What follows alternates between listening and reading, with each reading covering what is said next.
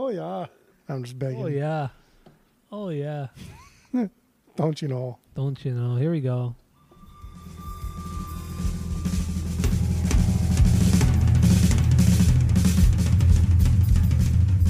Welcome back to Asinine Radio, a weekly podcast where we talk about music, and, well, that's pretty much it. So, let's go!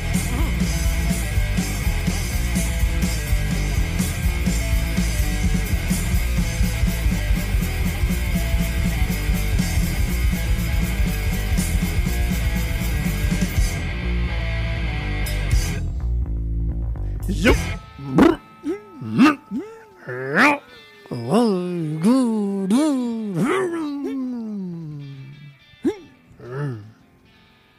This right here, this is Asinine Radio. This is the weekly music podcast where we get into a different album every week. And I don't know why the music stopped, but it did. But yeah, we get into a different album every week and we get down and dirty with it. We get into the nitty gritty of it. We dissect it and we try to have a good time doing it. But we also fight a lot because that's what we do.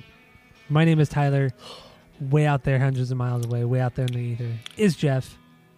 Go to iTunes, go rate, review, and subscribe to us on there. Follow us on social media at Asinine Radio.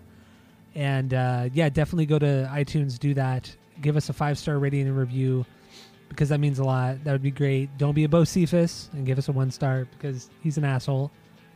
So yeah, go do that for us. Huge shout out to the Bomb Pops because we did their album Death in Venice Beach last week and we had a great time doing it. And they reached out to us, and they're really awesome. So go check out the Bomb Pops, check out their records, and just they're great. So go do that. Boy. They're very, very nice people, and Good peoples. great peoples, the best peoples, some might say. Oh. But this week we're not doing the Bomb Pops, unfortunately. We're doing another artist, another fine artist, and. Yeah, normally we rank the albums of an artist, but this guy's a little wild. He put out a lot of records, so we're not gonna listen to all of his records and rank him because that's just insane, and we're not that insane. Yeah. So, what are we doing today, Jeff, on the pod? We're doing Buck Owens and his album I've Got a Tiger by the Tail. I've got a tiger by the tail, it's plain to see. I won't be much when you get through with me. Well, I'm a losing weight and a turning mighty pale. Looks like I've got a tiger by the tail. Well, I thought the day I met you, you were meek as a lamb. Just the kind to fit my dreams and plans. Now the pace we're living takes the wind from my sails, and it looks like I've got a tiger by the tail. I've got a tiger by the tail, it's plain to see. I won't be much when you get through with me. Well, I'm a losing weight and a turning mighty pale. Looks like I've got a tiger by the tail.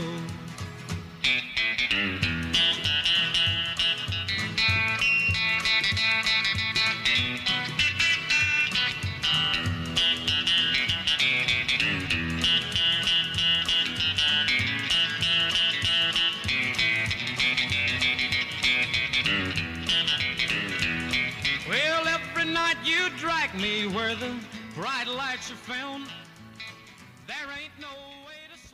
All right, Buck Owens began his music career in 1945 at the age of 16 years old. During his career, he put out 39 full-length records, 9 live albums, 16 compilations, and is one of the most influential artists in all of country music history. I've Got a Tiger by the Tail is his 8th album, and it was released March 10th, 1965. It's one of his most successful albums and is one that helped create what is known as the Bakersfield Sound. Now, Jeff, that's all I got. What are your first impressions on Buck Owens and this record, I've Got a Tiger by the Tail? Go. So I think I cannot remember the first time I heard Buck Owens. I know the first song that I heard by Buck Owens, and it was Act Naturally, which is not even like his song, but somebody sold it to him essentially. That was the first song that I heard by Buck. And then I was kind of searching for what album that came off of, and I came to this one. And some of the later releases of this one had Act Naturally as like a bonus track to it. And on Spotify, Oswell. Oswell. On Spotify, it also has Act Naturally as the bonus track. And so for the longest time, I've always thought that Act Naturally was a part of this album. Until we did this album, this is like a repeat kind of, but until we did this album like a while ago, that's when I realized that Act Naturally is not on this album. And so I was a little disappointed, but that kind of forced me to get more into this album specifically. And damn, dude. Damn. This is a banger. Like this is a fucking banger, and it's weird because like my ideal guitar, like if I could just have any type of guitar free of charge, whatever, it's always been a Telecaster. I think Telecasters are the bee's knees. I think they can do it all. I think they're the most versatile. I think they have a fantastic sound straight out the box. But specifically this sounding Telecaster, this album, this era, this dude and his kind of better half / partner, that Telecaster sound I think is the perfect guitar sound, and it is my favorite guitar sound. Boom. First impressions. Favorite guitar sound. That is a bold statement. Now, like Jeff said, this we have done this record once on a long forgotten episode, long lost episode that is no longer available, and we decided to do it again because one, we love the record, and two, we didn't really do it justice the first time around. So that's kind of why we're doing it now. But my first impressions on Buck Owens and this record, I've always known about Buck Owens growing up because my grandpa, he always would listen to old country music, outlaw country. That's like all he ever listened to. That and polka. That's all he ever listened to. Damn. I like him. So that's solid. So yeah. So I mean, growing up, this is all I would listen to. So him and I would be out in the garage, and he would like teach me how to like do things like use tools and just that kind of stuff. And he'd always have the radio playing, and it would always be old country music, Buck Owens, whatever, Merle Haggard, whatever it is, So I've always known the music, but I never really knew who it was. And then as I've gotten older, I've recognized, oh, this is who this is, that's who that is, that's how it goes. Yeah.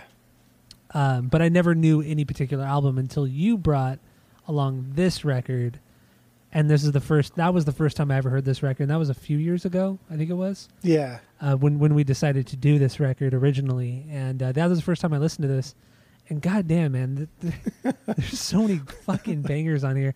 And there's so many instances on this record that you can tell so many bands have taken from. Not even country bands, but like punk bands. Yeah. Yep. It's like wildly influential. And then hearing the history with like the singer from Korn and like dude, Buck Owens was insane. He's so cool. He was so cool.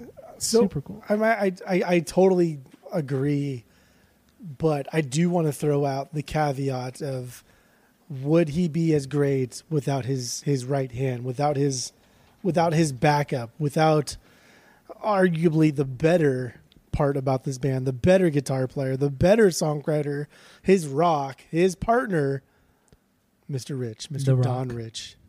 Oh, it's possible. I mean, oh man, damn it! I just had like who wrote all the songs, but I think like my favorite songs of his were the songs that were primarily written by Buck, not just Buck and Don.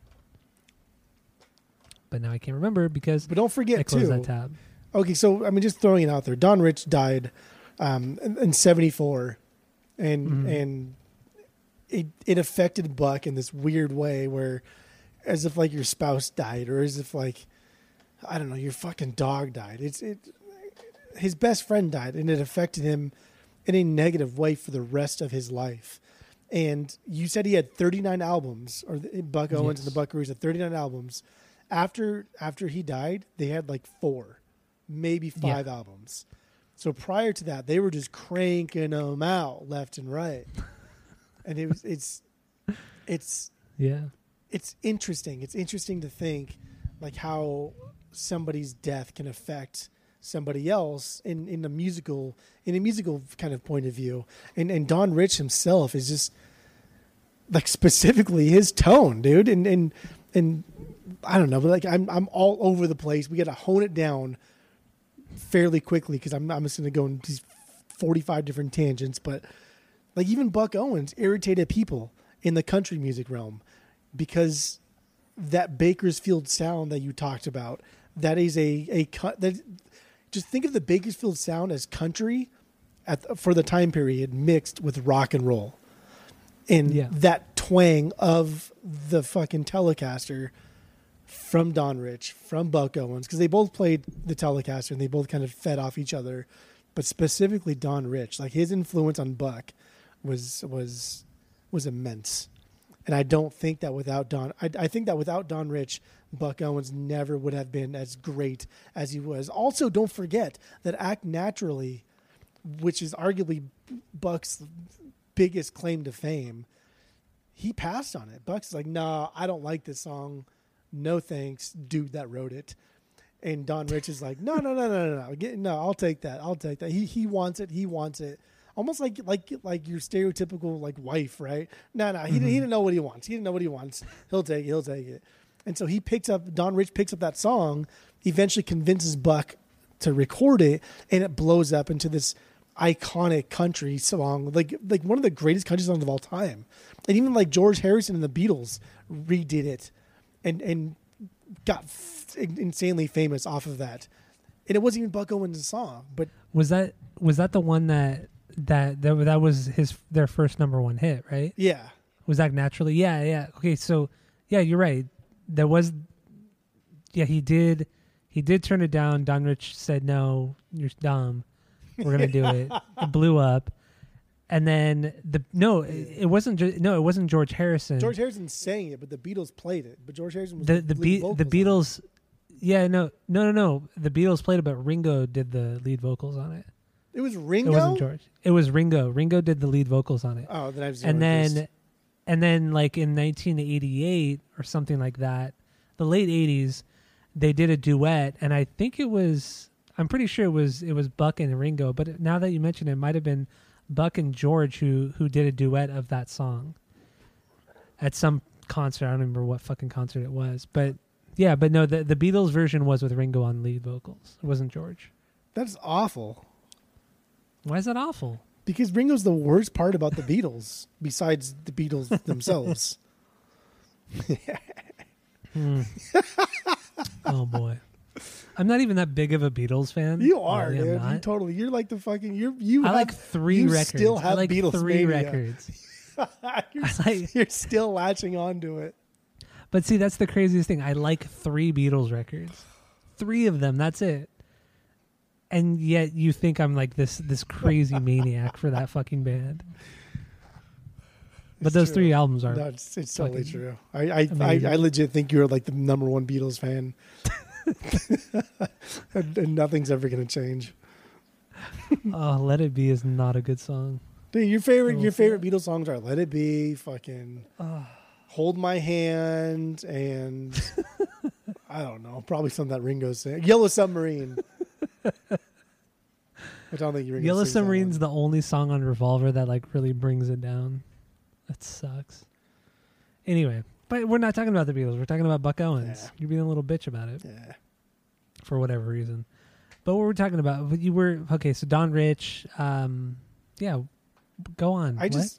So the more I kind of dug into the Don Rich, Buck Owens story, the more things kind of were blurred. And maybe that's just my cynical 2020 mind. So Buck is 12 years older than Don Rich. Yeah. And it's I don't know, man. Like when you're in high school and you date somebody that's like a year younger than you, 2 years younger than you, it's a big deal. Yeah. Like you might as well be dating a baby, right? It's a big deal, and everybody treats it as such. When you're 40 and you date someone that's 30, not as big of a deal. But when they met each other, like they were young, and to be 12 years older than somebody at that point, I don't know. Again, maybe that's just my cynical 2020 brain coming in here. It just seems weird and bizarre, and then kind of furthering into the whole Buck Owens and he was quite the player, I guess you, for lack of a better word. It's a very weird relationship. It's weird, and I get it. People can latch onto other people in ways that only those two can understand. But again, I'm a little cynical about this. I think it's weird. I just think it's weird. Is what I'm trying to say. I think it's weird. No, I understand. I think it's fucking weird. I understand. I thought that too. When Don Rich died, Buck had said that it was like losing a brother, a son, and a friend all at the same time. Yeah. That was what he said, and I mean that's a very tragic thing to say, but mix that with, Buck was married 4 times. Yeah. And married 4 times, all within 10 to 15 years, something like that. I feel like back then, looking at it in hindsight, it could have been something more romantic. More romantic of a relationship. I think so. And that's why he took it so hard. Because like you said too, was like after Don had died, he only put out a few records here and there over the years, and he only ever played live. He only played live at the local club in Bakersfield. He didn't really continue on with Hee Haw for that long after Don had died, and he mentioned many times that his musical career was over after Don had died. So I don't know. I think in a weird, I mean, not in a weird way, but in a way, it could have been that they had a romantic relationship, and because of the times, nobody could ever admit it, or they didn't want to admit it in fear of, ending your career or your life essentially because, people in the community are that awful. But yeah, it's just, I don't know. It's weird. It's weird. And again, it's just because we're in such a turbulent time in the history of the world that we need to look at everything with such a cynical eye, and it's sad. But I do think this is weird, and I do think the relationship was weird. I do think it was bizarre. And as a parent, if my kid was in a relationship of any kind with somebody that much older and that early on in their life, I would definitely be cynical. Yeah. But also, looking back at it as well, relationships with that big of an age gap was not that uncommon, whether it be romantically, friendship, whatever, it wasn't that weird.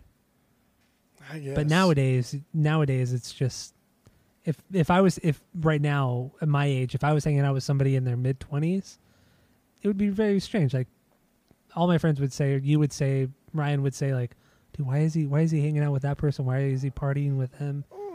It'd be weird. No, because I feel like once you get to the 18, you fit in with people that are almost like 25. Once you hit 21, you fit in with people that are like in their mid 30s. So Barely, I think if you were hanging out with a 25-year-old, it'd be fine. I don't know. I mean, it would be less fine than if you were hanging out with a 45-year-old or a 50-year-old. But I don't know, dude. What is age? Age is just a number, and people are so different, and people mature at different rates. So I really don't know. I just thought that was interesting and just a little bizarre, a little weird to me. I never knew there was that big of an age gap between Buck and Don. I didn't know that until right now. But I knew that they were very close and everything, but I didn't know about the age difference. But when did they meet then? He How old was Don? So Don had been playing fiddle and guitar, but mostly fiddle in his early teens at bars. And they met at this bar called, honestly, I think it was called like maybe like Don's or Dan's Gay 90s Bar. And What? Not in like the gay sense of Why? Yeah. you know what I mean? Like in the Yeah, no, I know what 60s, you mean. 50s gay sense. But I think that's what it was called. And Buck had seen him playing there, playing the fiddle, and was like, dude, this kid's dope. Like, this guy's really rad. And Buck had already kind of been transitioning into a more rock and roll sound. Because don't forget, too, Buck had recorded some rock and roll stuff under a pseudonym because he didn't want to hurt his country career, his country cred. What the fuck that means. He didn't want to hurt his country cred by recording rock and roll songs.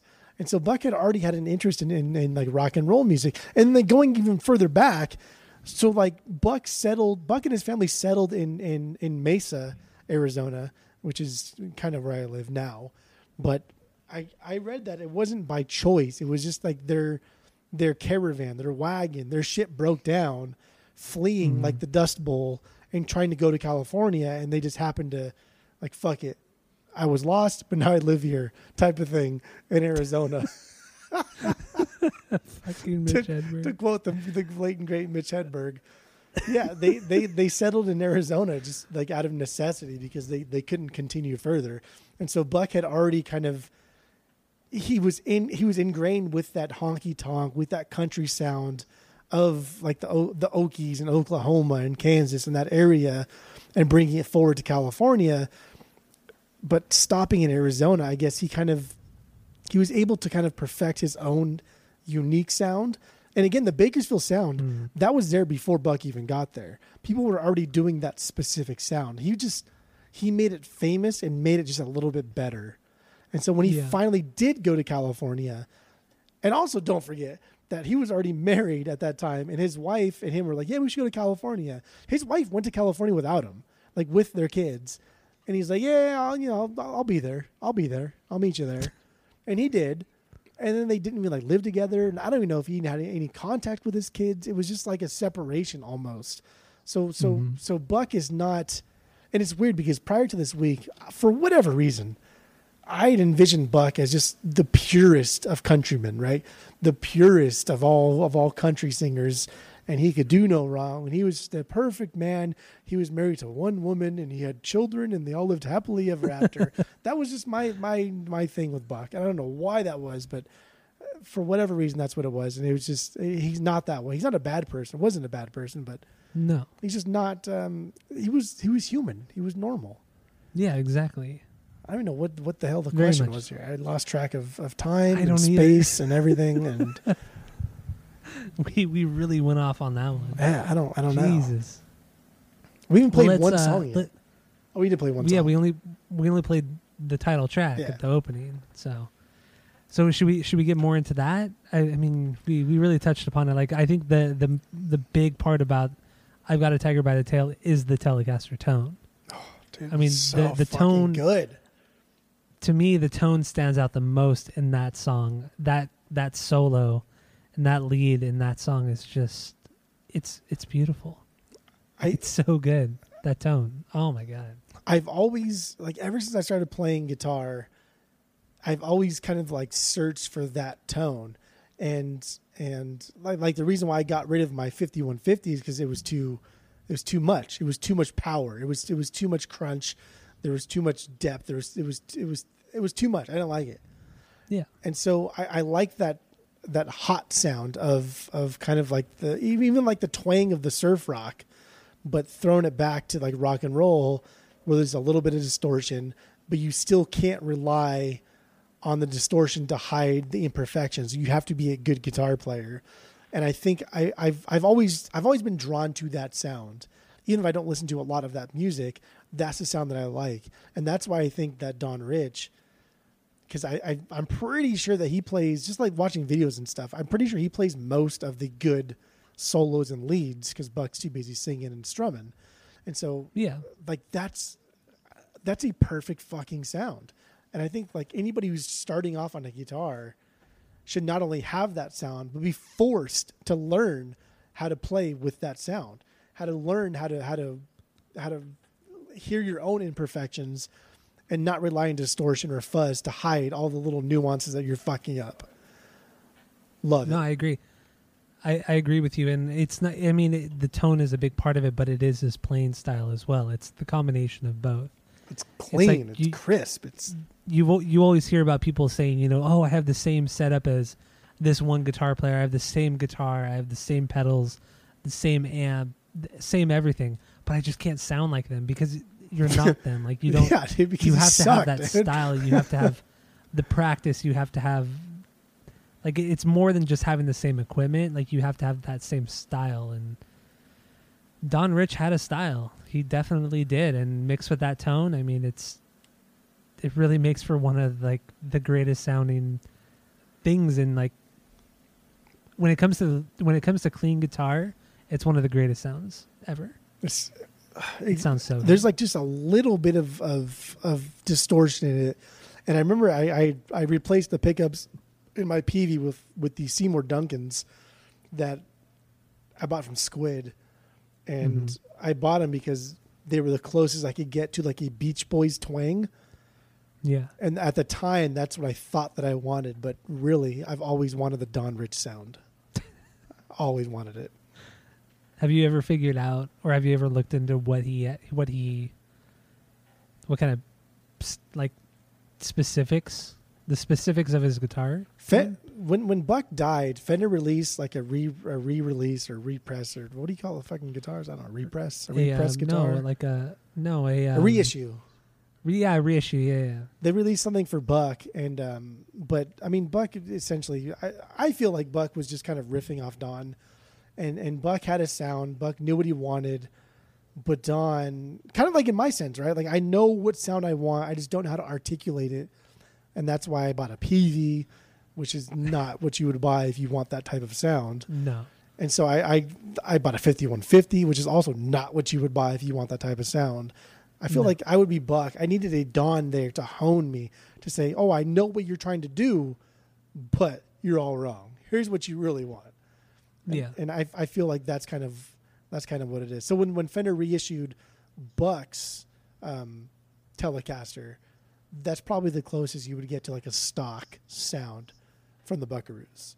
What I've always thought interesting with you, knowing that you were such a fan of Telecasters, the Peavey that you do have, the Peavey that you've always had, as far back as I've known you, is a Telecaster style. It's a knockoff Telecaster. It's a knockoff Telecaster. I've always found that just so interesting. Like you've never, I've known you for 20 years, roughly, almost 20 years, and you've never taken that plunge and bought a Telecaster. You've always used your knockoff Peavey. I think just it's admirable. It's impressive. So like for one, out of nostalgia, and then two, I feel like if I'm going to buy a Telecaster, I'm probably going to drop like $800 at least, because I want a really nice like 60s hot fucking Telecaster that pops and sounds great, and it's got a good twang to it. And I don't know, I'm really cheap too, but you know, whatever. Yeah. But yeah, man, like you with your Tom DeLonge knockoffs and stuff that you want. I love Telecasters. Well, I did buy a Tom DeLonge knockoff. Mind you, my knockoff was like $250, but well, I think it's hard realm. $250 is like it's like buying Bud Light. Yeah, it's nothing. You might as well get a Squire.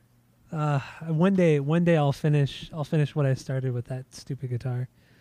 But yeah, we'll get there one day. But I love the style of it. It's cool, man. The semi-hollow body, great style. Hey, to each his own, I guess. I don't know. It looks great. Not my favorite guitar in my collection. It's not my my Strat, my Fender Strat, which I love. I'll never get rid of. That's Ryan's dad's, right? The one I bought, yeah. You know what I love about it too? So I recently bought a Squier precision bass, like a cheap Squier, and it was brand new. But I bought it used, but it was brand new. But it's white, and so is my Fender Strat. But because the Strat is like 20 years older, it has that yellowish tint. Yeah. that comes along with white guitars, and I fucking love it. Like I never noticed the yellow tint until I got that Squier like 6 months ago. Never ever noticed it, but it looks, oh dude, I love it. You should also love it because It sounds great. I don't remember his dad ever like selling it because I would have bought it. No, his dad sold it because I the only guitar at that time that I had was that stupid BC Ridge. But like you went to Ryan's house fucking like twice. I got to Ryan's house and I was admiring. And that irritates me guitars. because I was there all the fucking time. And his dad is like seeing me multiple times playing his bass and turning those Ampegs up to 11. Oh, that was so funny. That was so good. And yet he still shit was falling off the walls. like still fucking sells you like the guitar. And you know what's even better about that is that I had never talked to his dad about it. It was all done through Ryan.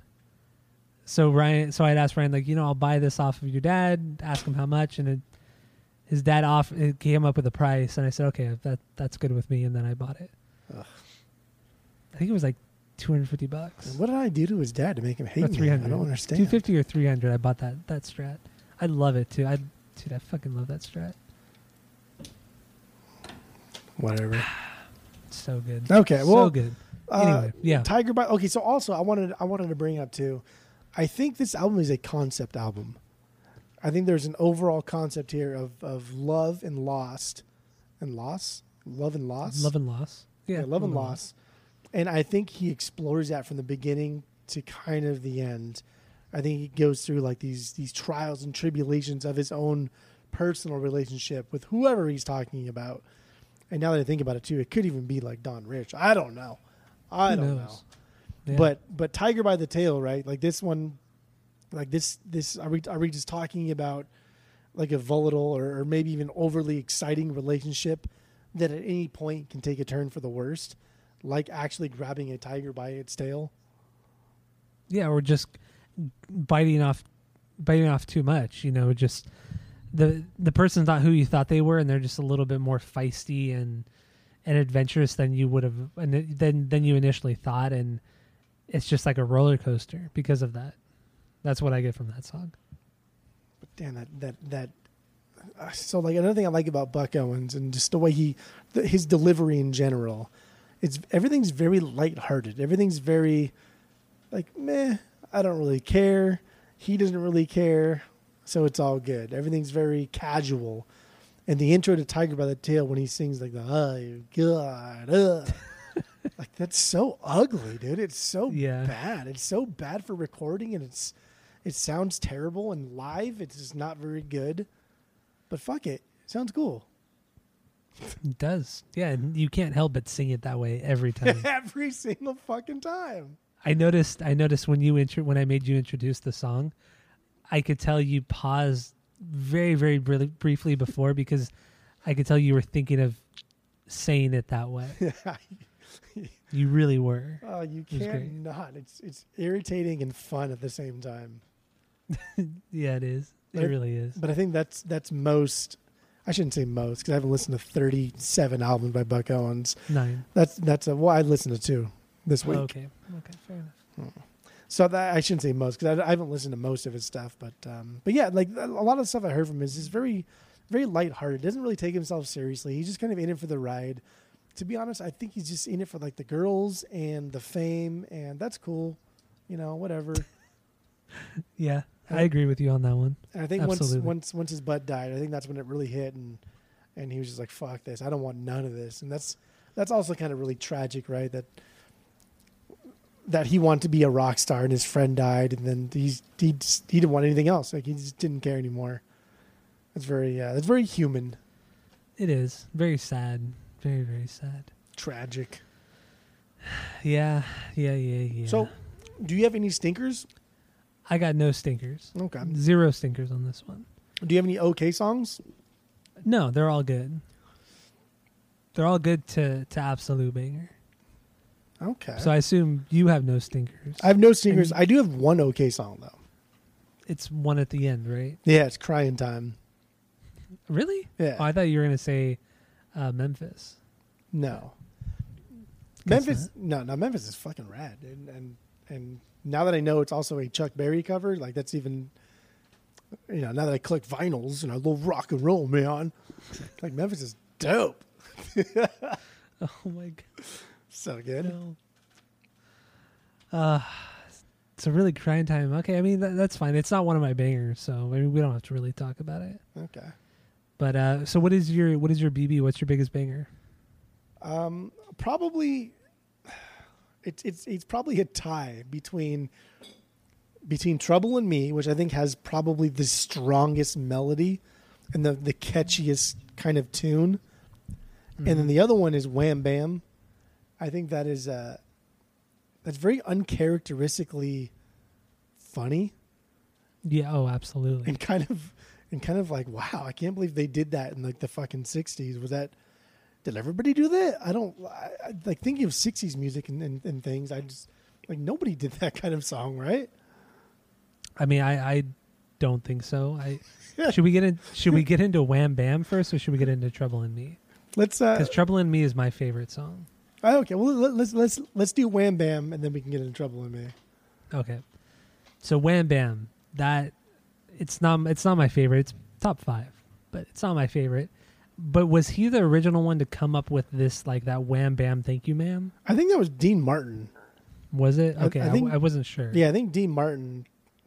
I mean, I don't know who did it first, but I think Dean Martin did Wham Bam Thank You Ma'am first. I mean, it's very his version or Buck Owens' version.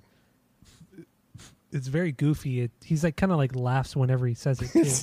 It's very almost like condescending too, and like he just doesn't give a fuck. Like like he just straight uses somebody and just whatever, fuck it. And it seems like they did it like in one take. It was almost like a throwaway song in a way, but it worked. It worked out really well for him, and the song really is a banger. So. But then what it's like, what you said, you kind of took it as like him just saying like a one night stand, like Wham Bam, like thank you man, that was great, that was fun. But then when you actually like look at the lyrics, it's almost like he's talking. I think he's talking about saying how he like dodged a bullet by not marrying this particular girl because she's really not the one for him. Like that's what it is. Okay, it's just it was like a fling, like a very short fling, and then it's like in that, like after the fact, he was just saying like, oh thank God, like it didn't go any further than just the fling, because it would have been awful, completely volatile. I think like that's what I got from it. I think like when he says first thing is match. Also, I think Don Rich sings the song, and it's not Buck. But when he says maybe when he says first thing is matrimony, next thing is alimony. It's alimony. But he says it like he's laughing. It's so weird, but it works so well because it's so like condescending and cocky. He really is. But it sounds like, it sounds like they were just like fucking around in the studio, and it's just like, oh, just roll the tape. I'll kind of like make up the lyrics. That's kind of what it seems like too. This almost reminds me, or this almost makes you think of like, this is what 60s country smut talk sounded like when recorded into song form. That's just like the feeling I get from this, and it's so goofy and dumb. And That's good. It's so dated. Like, who the fuck can even take this seriously? True. Very, very true. I'm going to play a little bit of Wham Bam because it's that good. So here we go.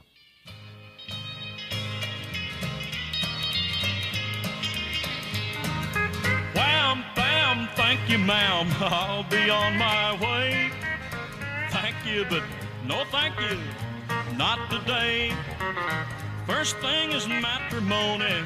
Next thing is alimony. Wham, bam, thank you, ma'am, I'll be on my way. I'm just too young to get married, you see. There's too many places that I'd rather be. There's a lot of other fishes in the deep blue sea. So wham, bam, thank you, ma'am, that's not for me. Wham, bam, thank you, ma'am, I'll be on my way. Thank you, but no thank you, not today. First thing is matrimony. Next thing is alimony. Wham, bam, thank you, mama. Be on my way.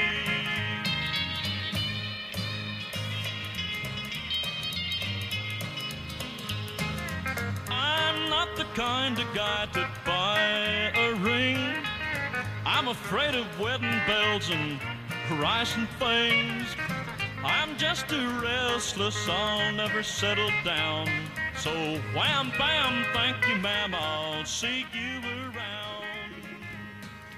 Wham, bam, thank you, ma'am. There it is. Wham bam. That is totally Don Rich singing. I was thinking that too. Totally Don Rich singing. It's That's not. awesome. Yeah, it's not Buck for sure. Not Buck. And you know what I was thinking, listening to it right now? It sounds like Hank Hill. Sounds so, like when he starts like kind of laughing it. Like just like that stupid. I guess that I don't know. As Con Super News Opponent says, that stupid hillbilly laugh that Hank Hill always just. All right, we got anything else to say about Wham Bam? No. Oh boy. Okay, so should we get into Trouble in Me? Yeah. Because that is my favorite one. That's probably my favorite song too. I think it has the strongest. I think it has the strongest melody, and it's kind of fun because whenever I talk to people outside of like the pod about like strong melodies, and they always say like, "Oh, this song that I love has a strong melody," and then I play them something that I think has a strong melody, like this song. And then after it's over, even a song or two later, say, "Hey, remember that song I said has a strong melody? Do you remember like the melody to it?" They never remember the lyrics, but they like they can always hum it, and that's how you know a melody is strong. Yeah, I feel like that's like the first 5 songs on this record. You can hum the melody but never know the lyrics. Yes. It's weird. It's crazy. It's crazy good. Dude, strong melodies. And then Buck's got these little vocal fluctuations or inflections, and they like twang kind of. And the song overall has like this weird staccato flow to it, and then that solo with the Telecaster versus the slide guitar. Oh, it's so good. Like, what are you even doing, dude? Like, I already loved Don, and the slide guitar was another member in the band who wasn't Don, and so it's like finally somebody else gets to kind of shine and then battle Don over the number 1 spot. I think his name was Tom Brumley. Tom Brumley. That's a slide guitar guy. I will say that there are moments on this record that get a little cheesy when the slide guitar comes in. This song is not one of those instances, but there are moments for sure where it's a little too like modern pop country. That see, that's the problem. Don't forget, man. Like the Bakersfield sound. Also, it wasn't just a country mixed with rock and roll. It was also a very like in your face slide guitar sound. Yeah, and it sucks because of what guys and gals from Coachella have turned it into. Or from every artist from the mid 80s until now have done. Yeah. So from George Strait to everybody, Tim McGraw. Everybody. To the Chicks, to Lady A, to everybody. To them all. To them all. To who's the worst one? To What's the his mall. name? To the mall. What's his fucking name? Not Kenny Luke Bryan. Chesney. Luke Bryan's No, the worst, Luke Bryan's dude. bad. Kenny Chesney's bad. No, Toby Keith is like one of the worst. Easily one of the worst. No, I don't know any Toby Keith songs. So he's probably the worst. He's probably one of the worst country artists of all time. Whoa. He's so bad. Oh God, it's so. I don't even. I'm done talking about it. I don't want to talk about it. Yeah, I don't want to get into that either. So Trouble in Me, it's great, man. The lyrics, for me, it's just him warning whoever is going to try to enter his life, saying, you know, I attract trouble, so it's probably just better just to stay away from me and let me be on my own. That's really the song. And really, honestly, this entire record, the lyrics aren't very deep. Dude, they're very, like, they do get deep, straightforward. though. They do get deep. I don't know. about that. That's me doing a line of fucking reality. Cocaine? No, I don't do drugs. I don't smoke. I smoke fools like you on the b-ball court.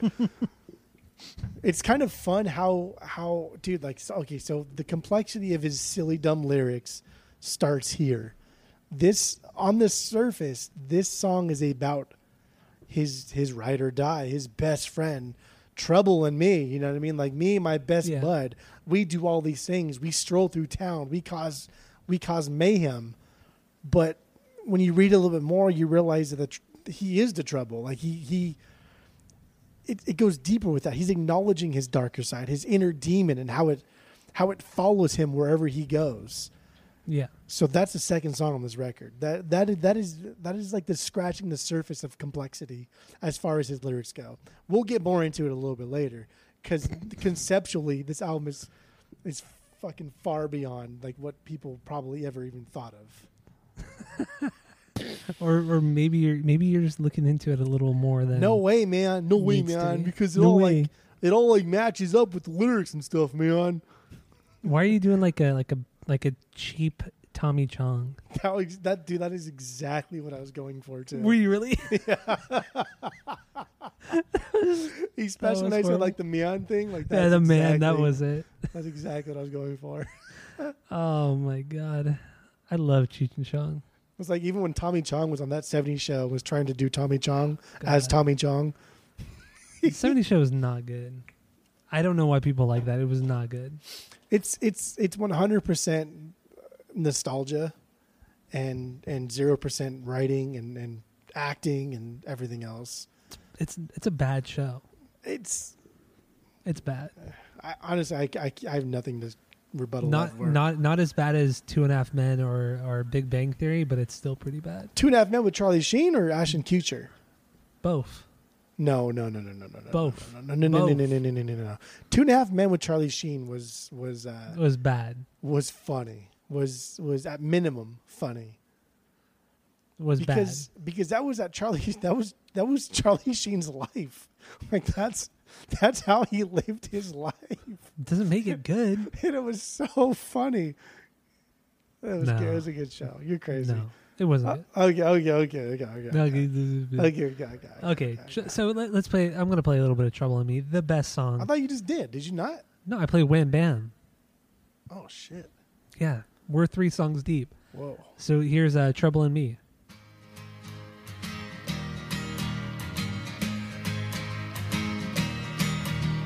Trouble and me, we're old buddies, you see.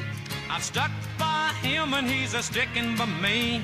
Well, goodbye, honey, be thankful you're free, and that you're not stuck with old Trouble and me. Trouble and me, we keep a bumming around, a picking them up and a laying them down. Well, officer, we're only passing through town, looking for something that we've never found. Trouble and me, we're old buddies, you see. I've stuck by him and he's a sticking by me. Well, goodbye, honey, be thankful you're free, and that you're not stuck with old Trouble and me.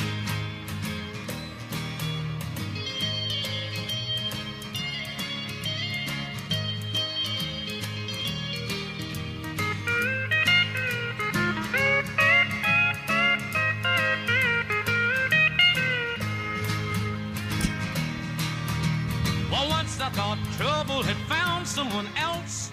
I came close to finding a place for myself. What's so cool about that solo? What are you doing? Like, how's it impossible? What's impossible? Like it's such a perfect fucking solo. Why I think it's so perfect is that the first half of it is him playing like the super reverb like surf guitar sound. And then it goes into the signature Telecaster Don Rich that we know from the record. Like it completely jumps from one to the other, and I thought that was fantastic. Again, this guy, this group, this is fantastic. You just can't get enough of it, apparently. I have our top 5 lists I wrote at the bottom of my weekly show notes. So they're always there. Just so I can look at them and think if anything changed. This one entered my top 5 of albums of all time. What? Really? Yeah. That's That's nuts. I won't tell you what it replaced because I'll save that for another episode of our top 5s. But yeah, this entered my top 5 albums of all time. It had to replace like Zeppelin or something. So you never know.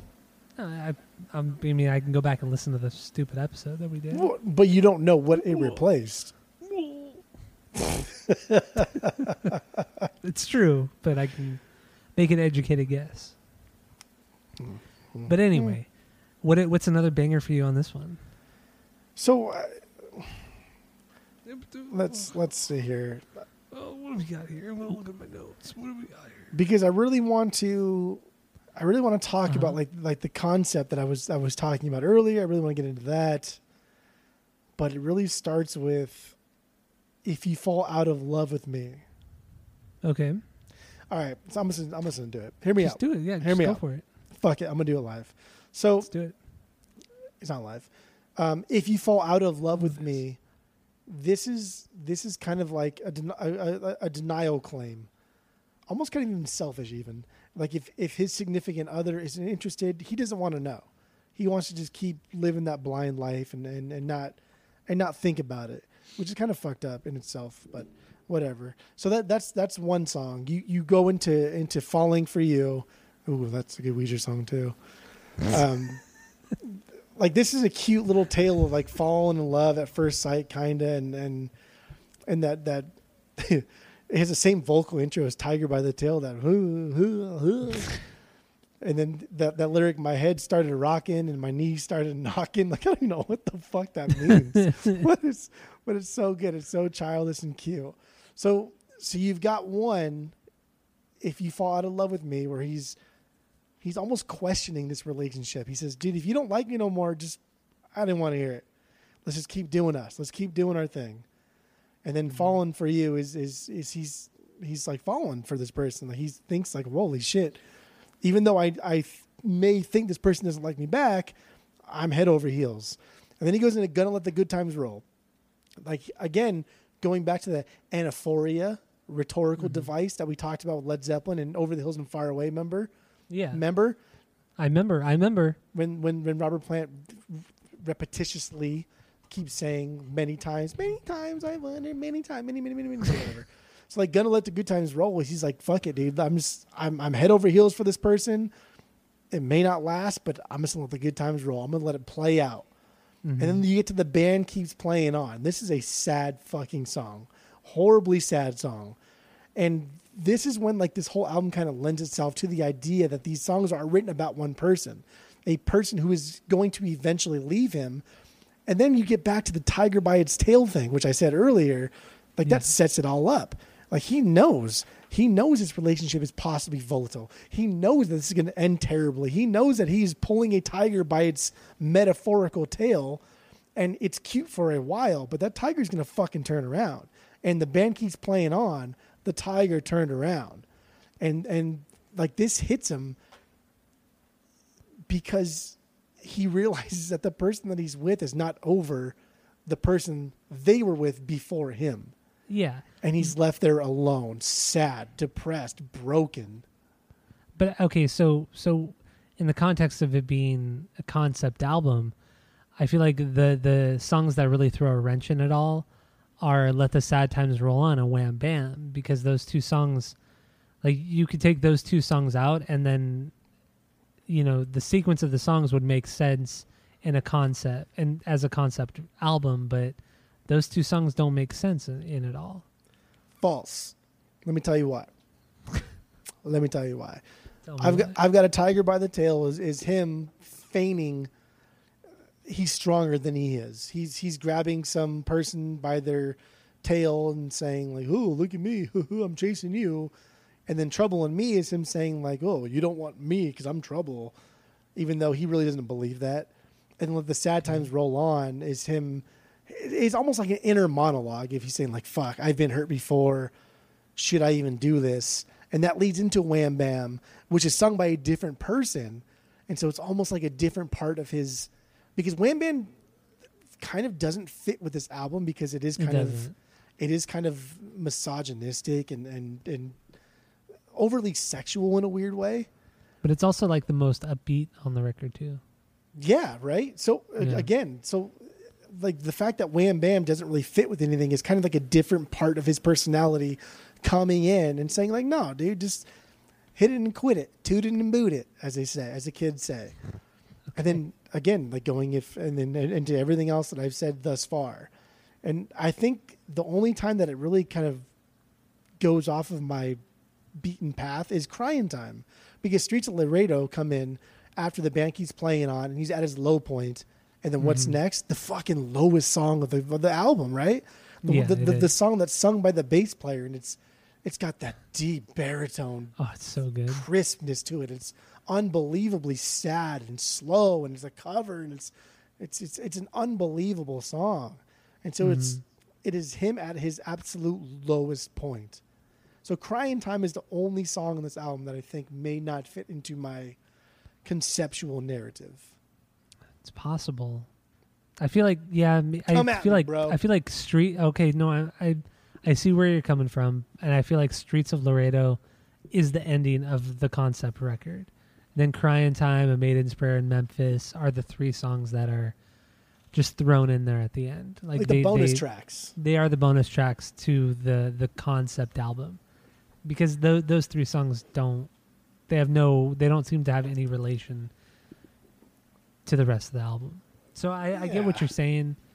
I do get what you're saying from a concept record, but if you break the songs down separately without that idea, the songs do take on a different meaning. So I guess that's kind of what makes this album interesting and cool, is that you can look at it from your perspective of the concept album and you can relate certain things to each song, but then if you take them out individually, they take on an entirely different meaning.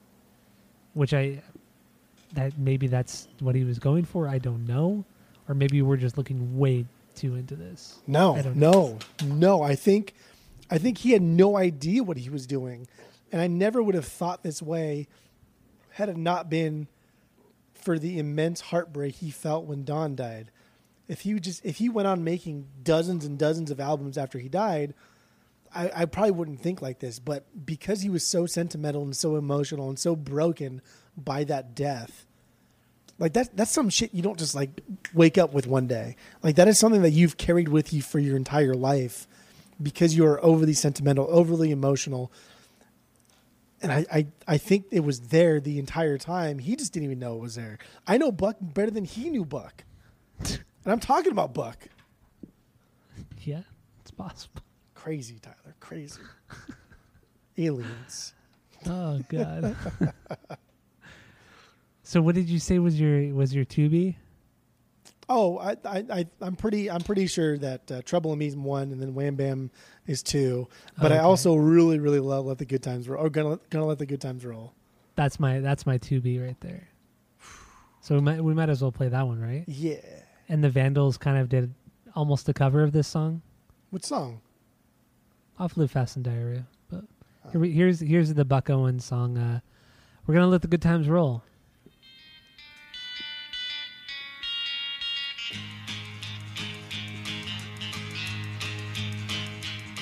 Well, today's gonna be my lucky day. We're gonna let the good times roll. Today's the day she's coming home to stay. We're gonna let the good times roll. I'm gonna meet my baby at 9:45. We're gonna let the good times roll.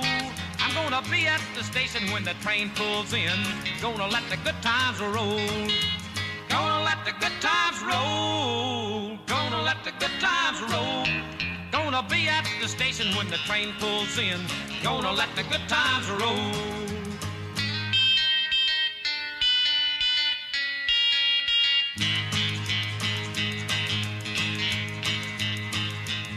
I'm gonna see my baby come face to face.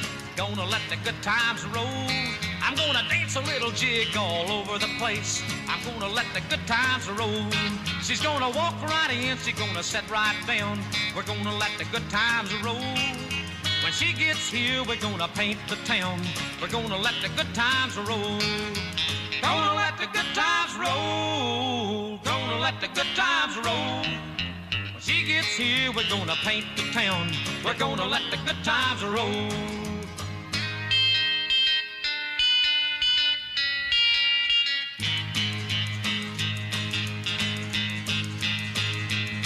I'm gonna kiss my baby, gonna hold her tight. Gonna let the good times roll. Gonna hug her close with all of my might. Gonna let the good times roll. I'm gonna lock the windows, gonna bar the door. We're gonna let the good times roll. She ain't never gonna leave no more. We're gonna let the good times roll. It's such a stupid good song. I love his voice on that. Like the way he kind of does the go. He has that. The glottal stop almost. But it's almost a glottal stop, but it's not. It's more than that. It's more than the glottal stop. It's great, man. Second best. It's the 2B for sure. You know, Gonna let the good times roll. what do you like? Would you have Wham Bam on your top 3, 4, 5? No, it's top 5. Top 5. It's probably my number 5. Damn. What's your 3 or 4? My 3, just looking through it. My 3 was probably I've Got a Tiger by the Tail. 4 is Let the Sad Times Roll On. Yeah, Damn, that's a good one. it's like that's the bizarre. No. 4 was Streets of Laredo. Sorry. Oh, that's My bad. that's like my 4 or 5 too. Yeah.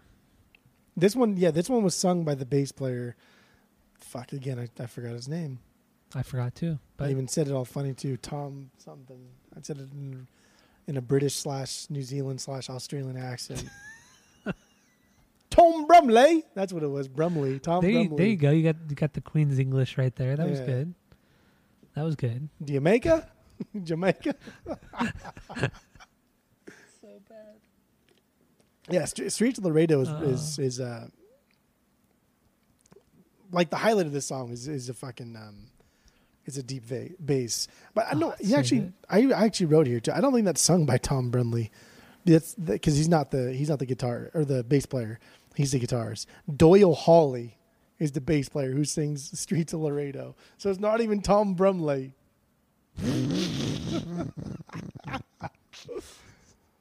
Oh jeez, help me, Jeebus. Wait, who is that then?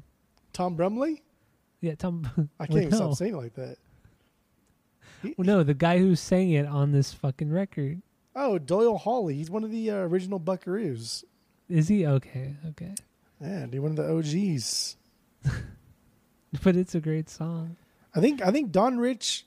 I think everybody on this album, Tom Brumley, Doyle Hawley, Don Rich, were all part of the original Buckaroos, and then there was another dude on there too that I forgot his name, and yeah. But Streets of Laredo is really cool.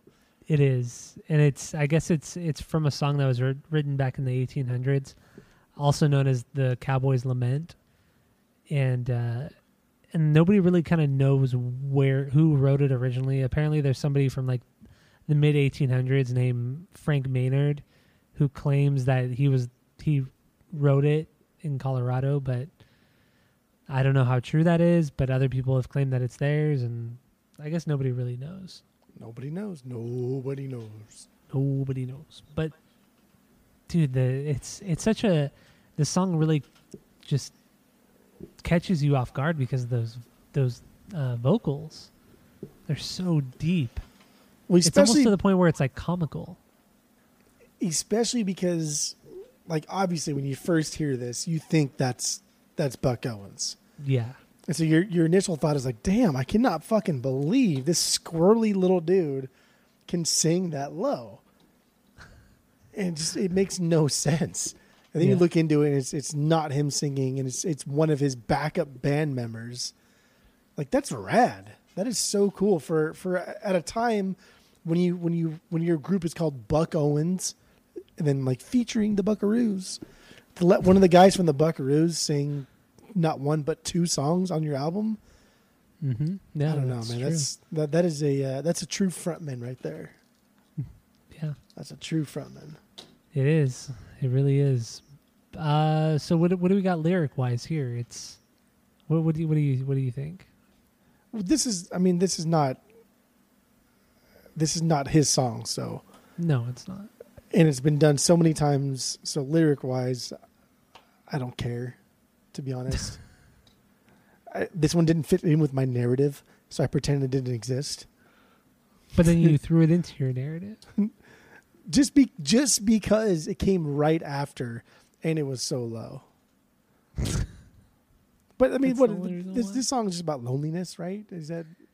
It kind of, but it's kind of like the death of the person. It's the cowboy dying and him telling another person or another cowboy like what happened and his life and everything, and then it's his death and how he wants to die, how he wants to be remembered. That's kind of the song. That's what it is. Also, what's a fife? I wrote that down. I don't know what the fuck a Oh. fife is. I think it's like a guitar, isn't it? I'm gonna look it up real quick. A fife. I figured it was like a flute of some sort. Kind of 'cause small, shrill flute used with Oh! the drum in military bands. There you go. It is a flute. It sounds like a flute. You're right. Fife, flute. And then the verb is play the fife. That's what it Play says. the fife slowly. It's good stuff. Should I play Streets of Laredo? Yes. Oh, okay, man. I will do it. So here it is. Do it.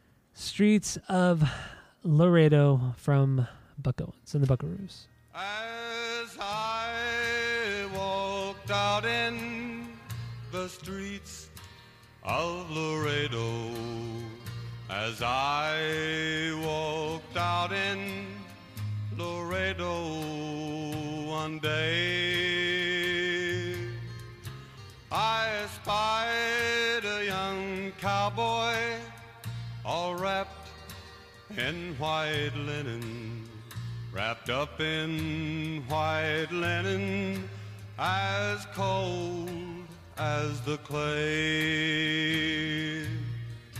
So beat the drum slowly, play the fife slowly, play the death march as they carry me on. Take me to Green Valley, lay the sod o'er me. I'm shot in the chest and I'm dying today.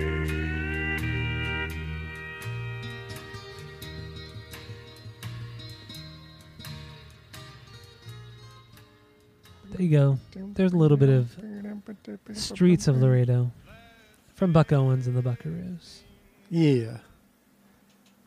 What else do we want to talk about? What other songs should we get into? What do you want to do? Oh, well, I mean, that guy Doyle Hawley.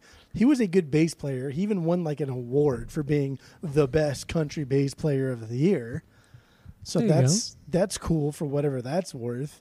And the dude has like you said, almost like a laughable deep voice. Yeah, it's so surprising when he comes in during that. Is the chorus? I guess you could say. I guess it would be the chorus, the fife lowly part. Yeah. Damn, it's so fucking low. Because It's like when you go on the Haunted Mansion at Disneyland, and you hear the statues. The that heads. one statue that's obnoxiously lower than the other ones. Yeah, it's like Yeah. that. It's not obnoxiously lower. It's Dude, just like it's so fucking it's low. noticeably lower. That's what it reminds me of. Not to play. It's like the only time you can hit those low notes is when you're like sick and your throat's all fucked up, and then you talk like oddly lower than you're supposed to. Your throat's fucked up and you've just woken up, so it's like early in the morning. Yeah, that's exactly what it is. And then you like you make a point of it, like because you can never talk or sing like that, so you like overdo it, and that's all you do. You constantly talk and say stupid shit. That's true. Oh, it's so cool. No, it's not cool, but No, it's cool. It's cool. It's cool. It's cool. It's tight. Tight. oh Okay. shit. Yeah. Let's see what else I got here. Just flipping through my notes. I wish you had papers that you shuffled, but you no if I could longer write shuffle your them? notes. I You don't no write my longer write notes notes on anymore. paper. Did I actually do that? I don't remember Yeah, doing you that. used to do that. Stupid. Honestly, though, like I feel like writing your notes. I mean, for me personally, like writing my notes is going to put that into my long-term memory, whereas this is most of it's going into my short-term. But key points, fun topics will go into my long-term. Whereas writing them, almost everything would go into long-term. just the way I write now. I think in college I wrote notes too all the time. I used to write my notes, handwrite them, and then I would type them, and then I would study the typing notes. I'd essentially read the same thing 3 times. Man, if it worked for you. And it's funny too because then I would do really well on tests, but I would study the syllabus enough to where I said, okay, I can miss X amount of classes and skip Y amount of tests and still pass this class. And so that's kind of how I got my degree because, C's get degrees and stuff. It's true. That's all that matters in the end. Yeah. If it even matters. But It doesn't. It did nothing for me. But as for most people, it does nothing. so I don't know, man. Just I would like to just point out that the Bakersfield sound is a fantastic sound. It's a really cool, innovative sound that Buck Owens kind of made more popular. He didn't start it, just made it a little bit more popular, especially at a time when like Nashville, that scene was turning to pop music and pop audiences, and kind of making country weak. And I feel the Nashville sound is the reason why we have the Coachella. This is called the Coachella sound, for lack of a better word. No, but see, I don't like that. Why? Because Coachella's Stagecoach. Sorry. Yeah. Scratch that. Stagecoach would be more appropriate. Yeah, the Stagecoach sound, not the Coachella. Even the Coachella's stupid too, but that's the reason why we have the Stagecoach sound is because Nashville is turning to pop music, and that's why Buck and the Bakersfield sound was so important because they wanted to keep rock and roll in country music. And I know, like we always talk about, like Little Richard and Chuck Berry, like the kings of rock and roll. But there was earlier instances of rock and roll before them, and that had roots in country music. That had roots in like honky tonk. That had roots in that scene. And so it is very, very important when talking about rock and roll to acknowledge the kings, but also kind of, give a little credit where credit is due. And that is definitely the country scene. Yeah, I agree with you on that. And I do want to say it is such a shame that Buck Owens is constantly overlooked as like one of the greats when I think he is the greatest. Whoa. Or up there with like the greatest in country music. What about Tanya country Tucker, music? though? Oh, shut the fuck up. I honestly think, too, that Buck Owens might be better than Johnny Cash when it comes to country music. I mean, I have no doubt in my mind that Buck Owens is better than Johnny Cash. I think Johnny Cash cashed in on his image. And I think he did a couple things that really solidified him as a legend. And one was his image. One was that Man in Black thing that he stuck with, dude, until the end, like until today. Until the day he died. Yeah. Fuck, like he's stuck with that image forever. And the other thing was playing at Folsom. Like that was even still today. Like maybe I think like the Tigres del Norte did it or something, or somebody else did. I don't know. Like nobody's done that. Nobody plays at prisons. Yeah, nobody. Especially really in America. Americans hate Americans hate prisoners. You go to jail, then you're pretty much done for life. Metallica played at San Quentin. That was after Johnny Cash played there. Well, yeah, but still. That was after Johnny Cash warmed him up. 40 years prior. I know. Well, they were probably the same people that watched both shows. Probably, yeah. Honestly, there were probably some people there that saw both. Oh, that's sad. Oh, shit. Okay. But no, Buck Owens, honestly, he's probably the best in country of all time. Him, Johnny Cash, Dolly Parton, That's it. I'm Would, still would you consider like Woody Guthrie, or is he too old? no. He's too folky.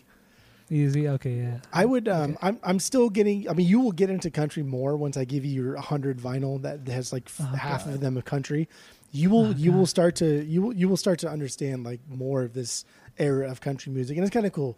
So like some of the guys and people that I've come to admire, like Jimmy Rogers, like for sure is probably top 5 for me.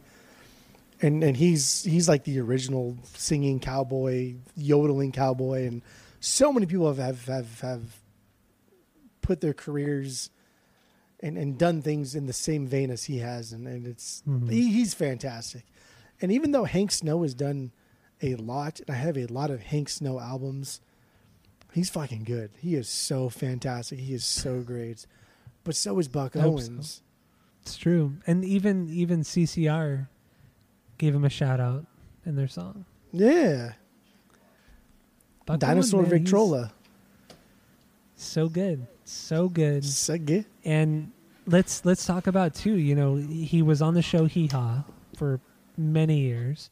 Gave that up in 1986, but he stayed in Bakersfield and he continuously played at his nightclub. What was it called? The Diamond Palace, or what was it called? Something Palace nightclub in Bakersfield, and him and the Buckaroos would play there like every weekend, and up until till he died. So he performed. I forgot what year did he die? Like the early 2000s, Yeah. something like that. So he played that night, and he died like a few hours after that performance. He went to bed, went to sleep, and he never woke up. And that was it. Like he performed, and that was the end of his life. Pretty crazy. At his club that he played at, and every weekend, and man, like it seems like what a humble guy, you know, after all the success and money and like the financial, like the whole like Buck Owens brand that he built, like how much money he was worth in the end. Dude. Like the dude was still playing at like the local nightclub he owned every weekend. The guy was a fucking multi-millionaire for doing so many different things, but he was still playing every weekend to small crowds because he loved to. We'll talk about like the branding too. Don't forget, like Buck owned like 2 or 3 huge radio stations in the Phoenix area. It's true, yeah. And eventually sold them to 2 huge companies. One was iHeartRadio or Clear Channel, Clearwater Revival, and the other one he sold to Disney. Yeah, Like he made millions. yeah. Because he bought these bootleg fucking radio stations in the middle of the desert. It's in the fucking nuts. 60s. And then I think what was the other one? It was in Bakersfield, and he held on to that one until he died. Yeah. Yeah, it's crazy. I mean, what an interesting investment. You know, like who would have thought back in the 70s or 80s, thinking, oh, let's buy radio stations, hoping in due time that, you know, this shit is just gonna sell for however much. Dude, it's not even... Especially from those two conglomerates. It's like I'm going to buy radio stations and then I'm going to make great music and play my music on the radio stations. Yeah. And then double dip into my profits. Exactly. It is a true entrepreneur. As it were. Yeah, he truly was such an interesting person. You know, he really was, and his impact on the music industry and country music, and then essentially putting Bakersfield on the map. I mean, because prior to Buck Owens, who the fuck talked about Bakersfield?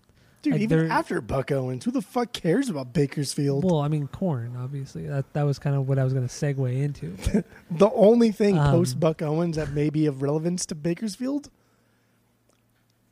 Is that it? is. No, That's yeah, it. Korn and Buck Owens. No, seriously, that's it. Yeah, those are like the only 2 significant things that have come out of that city. Because prior to Buck Owens was just like an oil town. That's all they did was just oil. It was run down. It was poor. I mean, it still kind of is, But even when Korn was up and running, when they first started in the early '90s, and even prior to that, when they were still teenagers, it was like a shithole. It was a slum. It was an awful place to live. But Buck Owens and Korn, they've like, they're the biggest export essentially out of fucking Bakersfield. It's so weird. And then with the whole connection with Buck Owens and Korn too, is that Jonathan Davis, the singer from Korn, his dad Rick, used to play with Buck Owens all the time. He was a piano player, keyboard player, and he used to play with Buck all the time live. So Jonathan Davis grew up around Buck Owens. So that's a cool little thing too. And the city has, dedicated so many parts of the city to Buck Owens and Korn. And then eventually Jonathan Davis bought Buck Owens' old studio and theater, and that's where his own personal studio is the old Buck Owens studio in Bakersfield. Like, that is, and just, it even got to the point where he lived there too. Like it got to the point where Jonathan Davis was there so much he like built like a little makeshift apartment there in the theater and lived there and just made music. It's fucking crazy. I wonder at what point did Jonathan Davis in his life was getting into music, and then getting into like the history of music, and says like, "Oh, dude, Dad, you ever like?" Because he talks like Tommy Chong too. Like, "Dad, you ever heard of Buck Owens?" And he's like, "Yeah, I used to play keyboard for him." No, but Jonathan Davis used to go see his dad play with Buck Owens. Oh, so I already knew. No, yeah, because so everything I've read and I've heard is that Jonathan would always go to his dad's concerts every weekend or during the week or whenever, because his dad would he was a touring musician too, like a local touring musician. So he would go to a lot of his shows and he would go see him play with Buck Owens. So he was very aware from a very, very young age that the significance of music and Buck Owens and everything like that. And Jonathan Davis has always been very vocal, saying like he was never into rock music. He was definitely never into metal music until he was an adult. Like he was always into country music, hip hop music, especially electronic music. He was more into that stuff than any sort of rock or metal, or even especially punk. Like he was never really into that stuff. And I always thought that was really interesting too. Like he was like one of the first like DJs in Bakersfield to like DJ clubs and everything like that. I think he was like the first white person to DJ clubs in Bakersfield. It was something crazy like that. Are there a lot of clubs in Bakersfield? Apparently it had, back in the 80s and 90s, it had a pretty interesting music scene, like hip hop wise, and like dance stuff, and then the metal scene too, the small metal punk scene. But yeah, it was all there. But yeah, Jonathan Davis, man, he's one of those guys that he grew up there and he still lives there in Bakersfield. Still lives there. Nuts.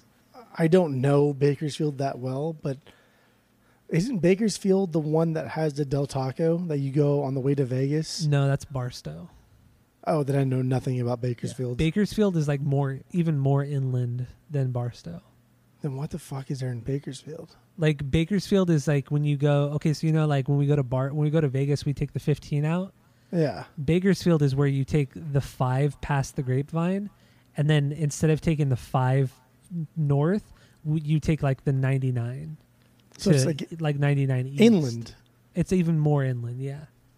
It's like it's like after the Grapevine, it's like another hour and a half past the Grapevine. Inland. Yeah, it's another part of California that is just forgotten forever. And from what I've read too, there's a part of Bakersfield that's called like Oildale, and it's so like shitty and run down. And there's just like oil. What are those oil things that go up and down? Pumps? Those pumps. There's just like hundreds of them. They're just all over the city, but people live there, and it's just like fucked up and gross and nasty, and it's called Oildale. Yeah. Well, you gotta do what you gotta do, I guess. But yeah. Damn. Okay. So there's a little history on Korn for you, because I'm a Korn. Yeah. Gotta talk about Omar, Korn, Tom every episode. So you we got man. If I can hit the 3 of them, which I didn't do today, but if I could hit the 3 of them, then it's going to be a good episode. The trifecta. The trifecta. I got to hit the trifecta, but didn't hit it today. The Father, the Son, and the Holy Spirit. Exactly. Who would be the Father? Who would be the Son? And who would be the I Holy was Spirit? just gonna ask you that. I think for you it would be Korn as the Father, Tom as the Son, and then Omar would be the Holy Spirit.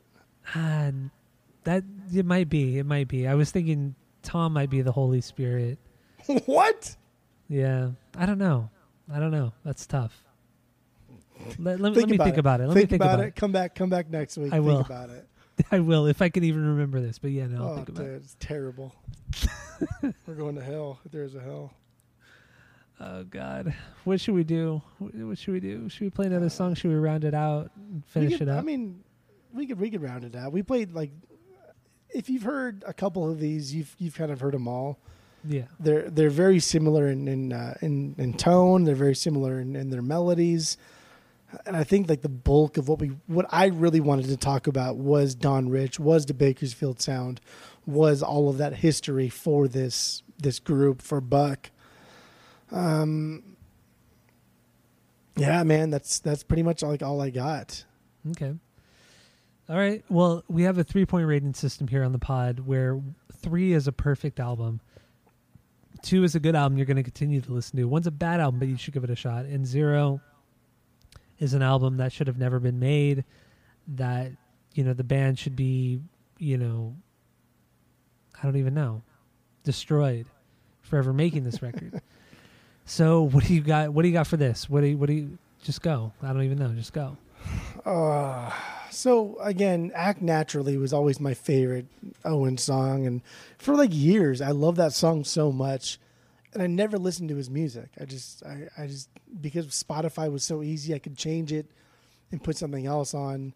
I never listened to it, and it's a shame because the sound that I had been searching for, like on the guitar and everything all the amps that I've bought, all the guitars that I've owned, had I just listened to this when I was like 16, I would have saved myself so much money and so much time. Mm-hmm. Because this, dude, Don Rich's Telecaster sound is the exact sound that I want.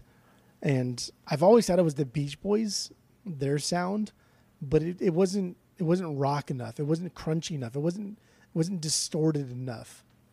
This is You hate distortion. I hate too much distortion. I hate too much. You can't rely on the distortion is a tool. It is not. It should not be in the forefront. Correct. Yes. Sometimes, not always. But yeah, man, this is a fantastic album. Like I said earlier, this crept into my top 5 as of tonight. It might change. I don't know. But yeah, this crept into my top 5 of all time. So this is a perfect album. This is a 3 out of 3. This is easy. Oh my God. This is not even. I don't even know why I'm still going on because I it's a can't perfect believe you album, gave this so. a perfect 3. Yeah, I can't believe it.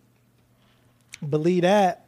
Can't believe it. Cannot believe I'm it. gonna let the good times roll. My final thoughts. I grew up listening to Buck Owens, not knowing who he was until I was an adult, but always knowing the songs and knowing the voice and that style. A lot of great memories growing up at my grandparents' house with my grandpa and stuff. So that was great. Yeah, and then this album, being introduced to this album a few years ago, and man, it is banger after banger after banger. And then reading more about his history and what he did for the music industry and his style, dude, it's fantastic. So I'm gonna have to give this one. I mean, like most episodes, I don't throw out the perfect 3 a lot, but this is a perfect 3.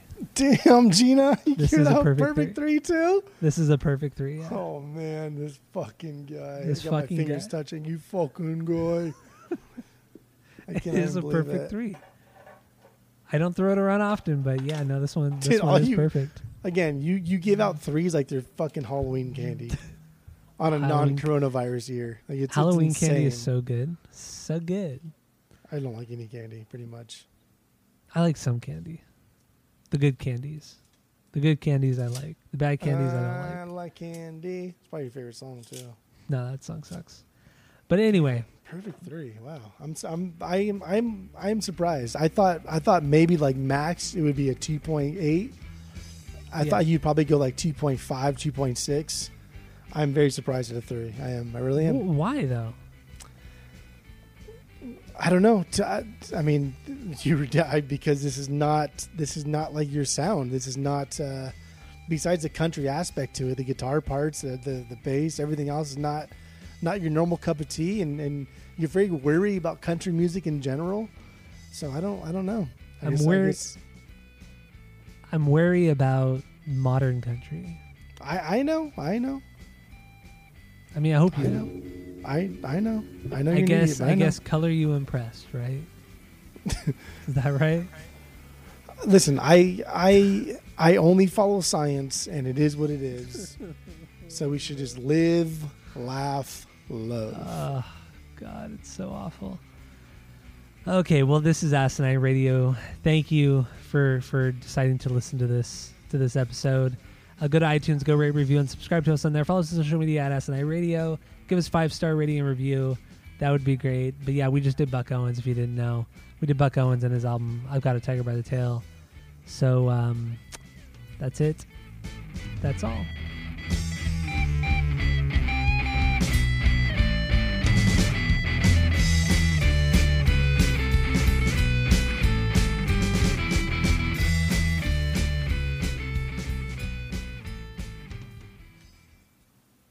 I got a tiger by tail. Wow.